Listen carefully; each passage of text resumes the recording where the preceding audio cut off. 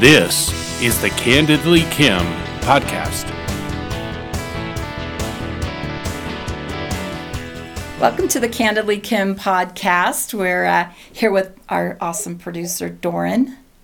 I thought I was Fosmoo now. I wish you were Fosmoo. Okay, Fosmoo, because we were talking about that, not that we're Rush Limbaugh or Glenn Beck, but they have their Snerdley and Stu. Right. And so we have a Fosmoo. Yep. And there's got to be a story behind that name. Do we want to know? Is it appropriate for all audiences? It is. Yeah, it was just something my brother called me when I was a kid. Fozzolini Bumper Stomper. Fozzolini Bumper Stomper. How in the world did that get shortened to Fosmoo?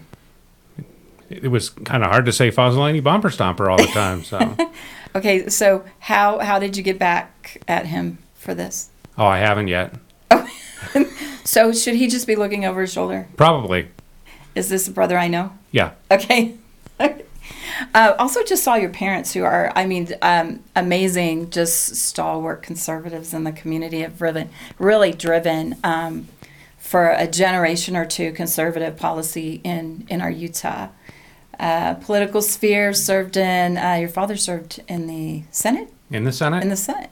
From 1980 to 1992, I believe. Yeah. Wow. Okay, that was Bill Barton. Yeah. And he's legendary.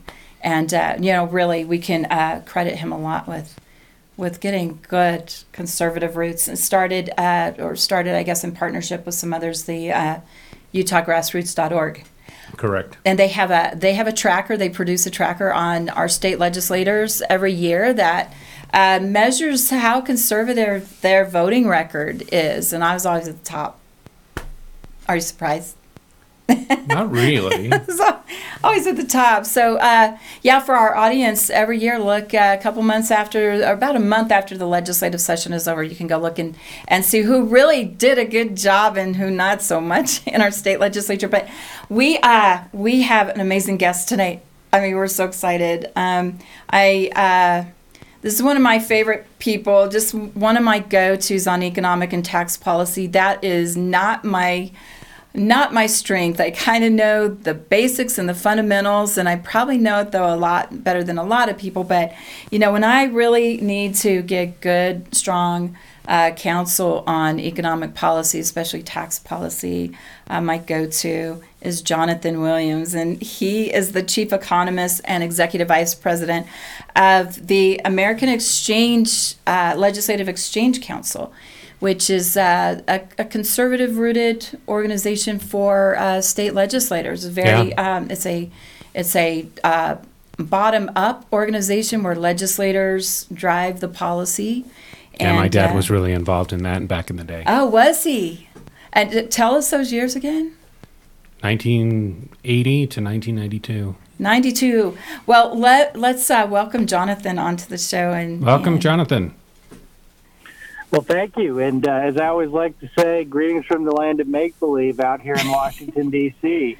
And it's great to be with you, my friend, Kim. And I wish I had better news, but there's very strange times out here in Washington for taxpayers right now, no doubt.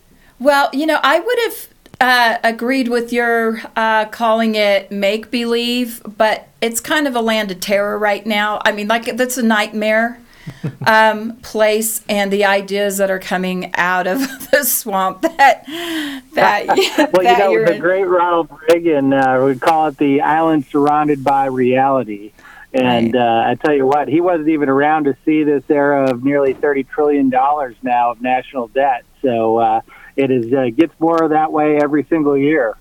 I remember when I was just kind of really starting to play in political advocacy, policy advocacy, and remembering just shuddering at 13 trillion and going, oh my gosh, like that was this big scary moment. The debt ceiling wanted to be raised to 13 trillion, and where are we now? And I mean, just not very long later. And so what's happening in DC and Congress right now on tax policy and economic policy?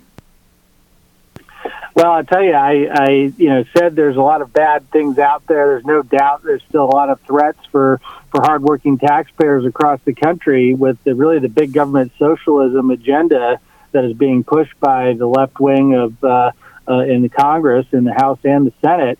And I guess the one silver lining of this discussion, and right now, as you know, Kim, there's something like $5 trillion of new spending and taxing proposals on the agenda. The silver lining, though, is there's something like a big, huge faction developing, that is really causing a problem for the left wing to get this across the finish line. And so, right now, as we have Speaker Nancy Pelosi, that is no stranger to big government spending ideas, and has been here for various battles, of course, over the years in that perspective.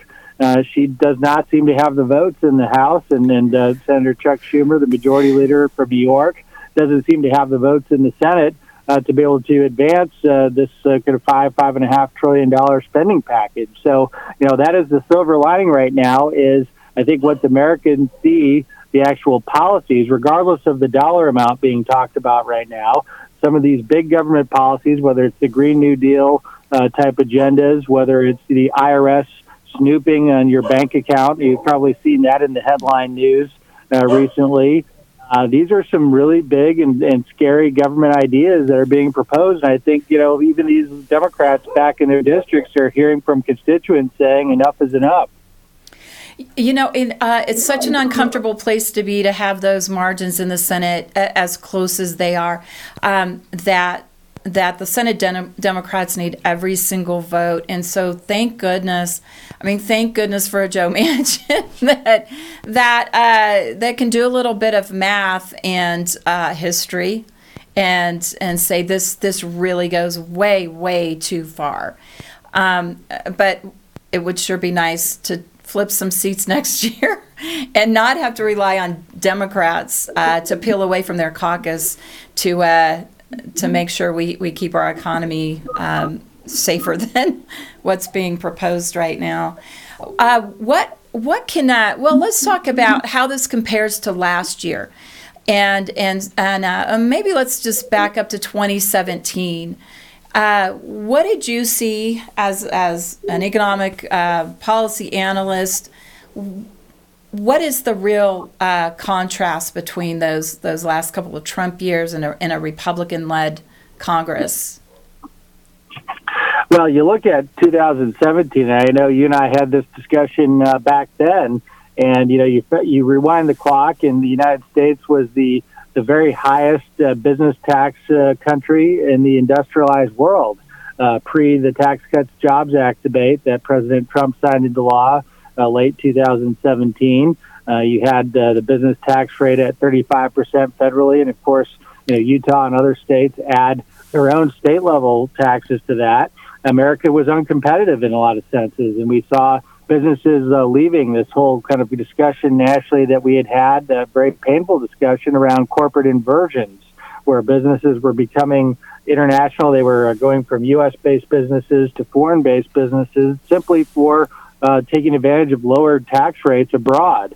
And so we had this real discussion around American competitiveness and what it would take to make America competitive again when it came to tax policy. And thank God we were able to get the Tax Cuts and Jobs Act done, and we saw real tax relief for hardworking Americans across the board, individual and businesses, and America became much more competitive. And, of course, we saw the results from that in terms of record economic growth and job creation numbers. And then, unfortunately, we had hit 2020 and the unforeseen pandemic and the government shutdown, really the government-mandated recession, unfortunately, during those months during early 2020. And now fast forward to where we're at today, and at least when it comes to tax policy, we're talking about really turning back the clock and reversing so much of the progress that we had made during the 2017 period, where America became a very competitive place to do business, and we saw businesses bringing jobs and bringing manufacturing, which would have been unthought of. I mean, Kim, I'm a Michigan native, and I remember seeing a story on the Drudge Report saying that there was a Ford facility, I think, in Mexico that was actually closing down and leaving Mexico and moving back to Michigan and bringing manufacturing jobs and good paying jobs. And you would have said you're crazy if you would have, like even a decade ago, you said that would have been happening. But because of Michigan turning around and becoming more competitive and free market with right to work and lower taxes, and of course then with our federal tax cuts, that actually that kind of thing was happening. And now the discussion today, unfortunately, as I mentioned, is to turn back the clock on that progress and to really move America into a much higher taxed place. And so whether that is a move in 5 or 10 percentage points higher, that unfortunately puts a lot of American jobs at risk. And so this is a much different environment. It's a very defensive environment, I think, for taxpayers right now. And as you mentioned earlier, I mean, in a way, this is Joe Manchin's Senate. And it's, to some degree, Kristen Sinema as well from Arizona. But thank goodness for both of them as Democrats that are standing up to some of these big government progressive ideas right now and are saying, let's have a strategic pause. How many trillions of dollars have we spent collectively as a government and federal and state governments over the last 18 months during the pandemic? No doubt some of it was needed for healthcare reasons, but anytime that there's a crisis, as Rahm Emanuel or Saul Alinsky would say, never let a good crisis go to waste, unfortunately, and they've used it to grow government in some cases permanently. And so that's something I think we all need to be very vigilant to guard against the permanent expansion of government authority and government spending. So that's something, of course, we're watching very closely in D.C. And like I said, thank goodness for some really, open-minded Democrats right now that are saying enough is enough to some of the most radical ideas. Right, and thank goodness for that. And some of the specific things that Senator Manchin is talking about is a work requirement. And that's usually not what you hear from Democrats for different welfare programs and things like that. No, but it's common sense, right? I mean, that's what the hardworking folks back in West Virginia, that's what they would like to see. And so Senator Manchin is, I think, absolutely representing his constituents in that case. And I think that's something that is a common sense idea. When you look at polling across the country, that's something that in these moderate districts all across the country, that's what Americans would like to do. They don't want to see what we've seen over the last 12 or 18 months, which is we tax people more who work and we pay people not to work. And then we wonder why we have a huge labor problem where we can't find workers to go back into the workforce. So the thing that has bothered me from the start here, Kim, is it's not the big businesses that worry me as much as it's the mom and pops and the NFIB members and those entrepreneurs that maybe have had a restaurant or a small business in their family for decades, and they were shut down by government order. Secondly, in a lot of states, they weren't as wise as Utah, but in a lot of the states, they allowed the tort lawyers to go and the trial lawyers to come and sue them potentially for these COVID-related lawsuits, where there's really a new cottage industry that came up to go after small businesses. And then one more thing that hit them, of course, is once they were allowed to reopen, is then they couldn't find the workforce, because we saw in so many cases people were making more money to stay at home and not work rather than go out and get back into their livelihoods. And so it's really a triple whammy of what's happened because of bad incentives and just bad, not very well thought out government policies. I have to apologize for I had a little bit of a cough attack there. And not COVID, but so one of the things I was looking at, looking into the child tax credit today, is Senator Lee and Senator Rubio have proposed an amendment to make sure that any changes in that child tax credit don't have that same result that we saw in this past year of incentivizing people not to work. Or even on the social side, incentivizing people not to marry, and because that's what history kind of tells us, is some of these programs they become entrenched. They don't go away even if they don't work, and even though that tax credit might be higher for families, might it have the result of competing with work, and so there has to be sort of that balancing act there that it gives the the maxim that says okay, I'm going to get this totally wrong. I should have put it in my notes. The Ronald Reagan quote: "You subsidize what you want and you tax what you don't want." That was a really bad paraphrase of that wonderful quote. But so Republicans have been supportive of that child tax credit because we want to support having families and bringing on, the next generation that does, keep an economy working, as well as just a pure human value of families and raising children. But we can go too far with that where we then incentivize the wrong thing. So happy to see those two good senators out there proposing that. That's right. Well, I'm a huge fan of Senator Mike Lee. We've talked about this many times. I think he's one of the true American heroes standing up on behalf of hardworking taxpayers here in Washington. If we could only clone another 60 or 70 of him to represent us all in the United States Senate, we would be a much, much better place right now from a policy perspective. And that one other point I think is important to make, which is, for all of the left-wing anger against the Trump tax cuts, that Tax Cuts and Jobs Act that I was talking about a minute ago, that the left said, Bernie Sanders and the like would say, this is all for millionaires and billionaires, right? Let's not forget, this was a big expansion of the child care tax credit during the Trump tax cuts, as well as the standard deduction for families who don't itemize.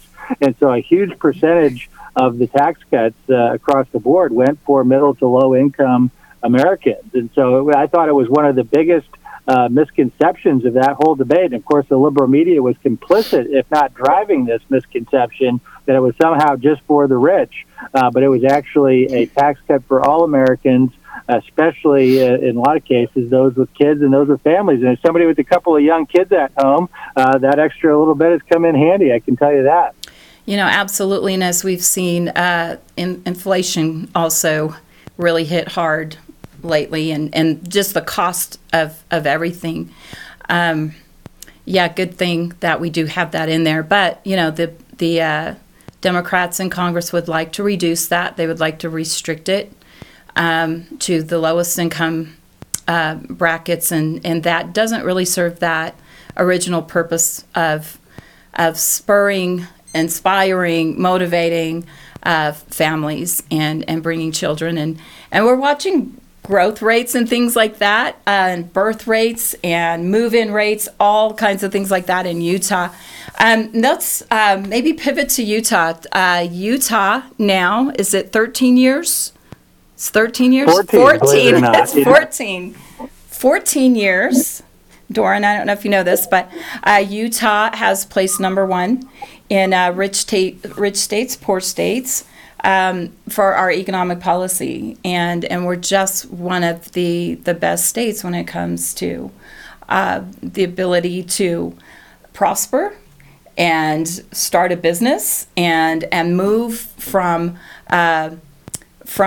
one income class up the ladder, and we just have some of the best policies.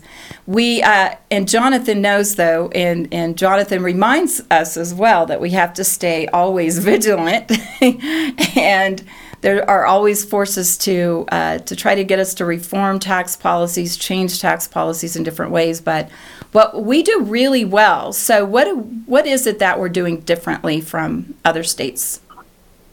Well, that's a great question. I get it asked almost every time when I'm out on the road, and I've been in all 50 states now, as you know, over the last 15 years of putting together this book and probably doing 1,000 or 1,500 events over that time frame. And, there's some great policy lessons to be learned from Utah, and it's a place that is, first of all, as you know well, Kim, it doesn't get a lot of things tremendously wrong, and that's important. And that you look at, in rich states, poor states, we measure a state based on 15 factors for economic competitiveness, such as taxes and labor policy and regulation. And Utah, I don't believe, ranks in the bottom half of any of the 15 factors. So that's an important point. And then, some of the gains that have been made, even a decade plus ago, when Utah went to a single rate flat tax and now has been to reduce that rate below 5%, which is important. I think there's some additional room to be improved on there, as other states have really cut taxes on income, especially small business income taxes and income taxes on working men and women across the country. That's one of the most important factors, I think, for being a competitive state. So Utah has some room, I think, to still improve and get that rate further down. But, you look at the property tax system, something that we've talked about many times, the truth in taxation law that's been on the books in Utah since the 1980s, which is now one of our model pieces of legislation at ALEC, the truth in taxation policy, now adopted by Kansas this year, adopted by Nebraska this year. We're taking this across the country as something that really has a rational approach to stopping the massive assessments that are happening across the country as property values rise and inflation is high, of course, this year. Something that I think Utah has really been ahead of the curve on. Also, pension reform. Our good mutual friends, Dan Lillienquist and John Dougal, Frugal Dougal, have done yeoman's work, a decade plus ago, going in and starting to transition the pension system into more of the 401k style that so many from the private sector are used to. And Utah was a real leader in that regard. And then even the last thing I'll leave you with, and this is something that not many states do well, but the financial ready Utah. And I know that you've worked on this a lot. We've talked about it, and Utah has now come up with a plan, a contingency plan, to say when these federal funds finally dry up towards the states in an era of nearly $30 trillion of national debt, what do we do at the state level to ensure that we continue to fulfill the needs that are out there, or give some of these functions to the private sector? And coming together with that commission that Ken Ivory and others from the private sector then came together, and that's one of the reasons why, for instance, the bond rating agencies have kept Utah as a AAA bond rating state, because of that contingency planning. So I think it's a lot of forethought, it's a lot of good policy, and it's it's a lot of things that don't catch the headline news, unfortunately, in many cases, but are so important for the growth of states. And by the way, I'll leave you with this on our ranking, Kim. It's not just us. Of course, it's so many others that have now recognized Utah for being one of the very most competitive states in the country. We think we were ahead of the curve there. We started 14 years ago saying you were number one. And you look at the census numbers, for instance, that just came through as they're thinking about redistricting right now, as Utah is the fastest growing state in America at nearly 20% population growth over the last 10 years. And I would say that is not a coincidence. That is the result of good policy and good free market economics that are leading people to vote with their feet and leave high tax states and go to states like Utah that have a good competitive business environment. Absolutely. And also to mention kind of one of the basics, that we're a right to work state. And that's also very, very helpful. So what can we be doing right now as citizens? If we're writing our letters to Mike Lee, Senator Romney, our congresspeople, what are we asking for? Well, this is a great question, and I just gave a talk to a group that Justice Clarence Thomas's wife, Jenny Thomas, asked me to speak to just yesterday, and it was a group of folks coming into Washington and working with state lawmakers and working with federal lawmakers and coming up with best practices how to engage with them from a free market policy perspective. And I think one of the biggest pieces of advice I have that I've had for a long time after working with so many elected officials, and I know this will put a smile on your face because of the constituent interactions I'm sure that you and so many others have, is, be intentional at reaching out, not just at the federal level, but at the state level, not just when you need something, but when it's, somebody needs to hear something, and not just a negative item. This is, I think, the most important point is so many of us, and I fall into this trap just as much as anybody else, only weigh in when we have something constructive criticism or something negative to say. I think it's just as important to reach out to people like Mike Lee and others that are trying to fight the good fight and saying thank you, because we know how hard it is to fight in the swamp in Washington. And let's not forget there's swamps in all 50 state capitals. Oh, yeah, we have ours here. Maybe less in Utah than other states. But I'll tell you what, the people, the men and women out there that are fighting the good fight, that are putting in the long hours, that are not making the big paychecks. I mean, you know this well. You make a big sacrifice for public service, working in a state legislature. You know, people need to hear the positive, that you're praying for people, that you've got their back, that you know they're going through it, and asking how they can help. That's just a huge, huge plus, and it's something that our folks forget about a lot. Well, that's great. That's a great message to leave with us. And you mentioned our Financial Ready Utah plan, and in the contingency that the federal money dries up. I don't see anybody putting any lids on anything. Nobody's holding the line on that debt. Nobody's holding the line on the spending. But we just have to. We have to keep fighting that fight. And, as states, we balance the budget. And constitutionally, I think probably all the states are required to do that. I don't know. I don't know what we're going to do about this federal government, but we've got to be strong as states. And I think that's been even more evident this last year than ever before. Our state legislatures have to be strong. Our states have to be strong. And some of the things, and not just economic policy, but, what we've seen the federal government try to impose on our people, that the states may need to assume a stronger role, as they always should have had anyway. But thank you so much. I couldn't agree more. That's an important point. That is the essential point right now, that Washington needs to take a page from the states. The states are the laboratories of democracy and innovation. We know it works. We know that D.C. needs to learn from Texas and Florida and Utah and Tennessee and Arizona, the states that are actually getting it right. And that's the idea of the founders, right? It was to have these competitive systems of government and let the best ideas bubble up. And here, let's hope that Washington is paying attention to what's happening at the state level. Absolutely. And so thank you again also for ALEC and all that it does to help us at the state level, push these initiatives forward, hold the line on this federal government, but absolutely what you do to help us on tax and economic policy was just invaluable. So, and I miss working with you, but I still follow ALEC, so people can go to alec.org and read some good analyses, read more about our state, and you can also download Rich States, Poor States, and if you want one, I can find you some copies if you want a hard copy. And look at how we compare, and just an incredible resource. I just have to also put one more plug. ALEC is not just about, we hear a lot about Rich States, Poor States, but ALEC also has a couple of other centers with policy emphasis, including Center to Protect Free Speech that I was very involved in. So again, grateful for that policy work and support there. Again, bottom up, driven by local elected legislators, and coalescing behind good, solid policy. And anything else you want to mention about ALEC before we let you go? Well, no, just thank you, Representative, and always good to catch up with you, my friend, and keep up the good work out there. Utah is a state that works. We need to replicate your successes.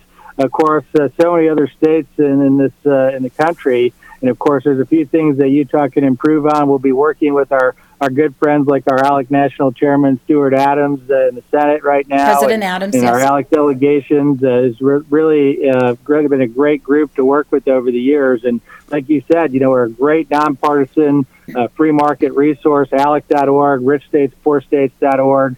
We're here to help in any way that we can move the ball forward with good public policies. Well, thank you so much, and thanks for being with us again. Thanks for having me. Take care. Have a good night. Thank you for joining us on Candidly, Kim. What did you think about some of those things, Dorn? I mean, that's some amazing analyses and sometimes frightening. Yeah. I mean, it's amazing that Utah has done so well, kind of in spite of some of the people involved at the state level. But I think that just goes to show the strength of the people of Utah, because the people of Utah, where their hearts are, where the kind of work that we do, and our charitable nature. Absolutely. And, that makes me think that last week we had a special election to the legislature. Representative Craig Hall announced his resignation to assume a judicial appointment, and a lady named Judy Weeks Roner was elected to succeed him. Do you know what she's famous for? No, what is she famous for? Well, she's famous. In fact, that's where I saw your parents. They were there. She was one of the primary leaders of the tax reform referendum. Oh, wow. So she went to town with a group of folks and went all over the state gathering signatures to push back on the legislature's tax reform. That was just like a year and a half ago. Yeah, about 2 years ago it was passed, and I don't even like to use the word reform. It was a tax mangle. I don't know what we call it. But, that was a really strong voice of the people, also, pretty across the board, nonpartisan, people everywhere. It raised the grocery tax, right? Lowered some taxes, raised some taxes. The more complicated our tax policies and systems get, the more they tend to become inequitable, unfair, unpredictable, unreliable. So we've had a pretty, like Jonathan said, we have a pretty flat, below 5% income tax, and our other tax policies pretty decent. But then we went all over the place that year. Yeah. Some things got raises, some, I don't think many got reduced. A few got reduced, some got raised. So Judy Weeks Roner went out and organized people, and they passed a referendum. The legislature quickly got the picture, got the message, and now she's in the legislature. So hopefully she'll take a lot of those same things. That's a message to people out there who maybe think citizen activism doesn't pay off. Oh, absolutely. Now, nobody has to do the kind of hours Judy does, but I don't know how many hours Judy sat at a Harmon's grocery store table and knocked doors, but lots of people did little work, and so you can make a very big difference as a citizen, and you didn't have to just lay down for whatever the legislature just handed you in a new tax policy, tax reform. But anyway, so we have some other guests coming up, some really exciting guests. We've got Cleta Mitchell is coming on. We're Great. Getting her scheduled, and she is going to be awesome. You'll have to Google her. Okay. Because she's just enormously amazing. And we're having a hard time pinning down Representative Steve Christiansen. Yeah. So Steve Christiansen. Now we have let me just do a quick plug. We have a big weekend event coming, and so he's very active with that and very busy with that. But we think we're going to be able to do some live spots with our podcast this weekend at the Utah We Connect. We Connect. It's kind of like an auditory play on We Connect, but it's We Can Act. Yeah. We can act. I don't know. We can act. We connect. And because that kind of comes from a world of being deterred in our ability to connect and being canceled and separated and silenced and sequestered and quarantined and all this. So now we're going to have a big conference this weekend. And this conference is being being organized by people who are just citizen activists. People, just citizens. And, there's no big organizations behind it, no, big special interest money or anything. There are going to be a lot of organizations that do good policy advocacy, big community work on behalf of the people, and we, the people that will be there. But so we're going to have some guests on tomorrow, I think, cool. or to talk about that conference a little bit more. Look to our website or to our Podbean site. Leave your comments. Give us a like and a follow. We're also on social media, all the regular places. Yeah, Facebook, Rumble, Getter. YouTube. Are we on Getter? I'm on Getter personally, Getter? and I do kind of list the podcast, but just building there. So find us there. Pretty active in Twitter. Yeah, we should talk about Truth Social. True. So I'm on Twitter a lot now, more than Okay. ever. And for whatever reason, as fast as Twitter's canceling people, conservatives are organizing and connecting Nice. there. So find us on Twitter there. But yeah, give us a like and a follow. Okay. And we'll see you next time.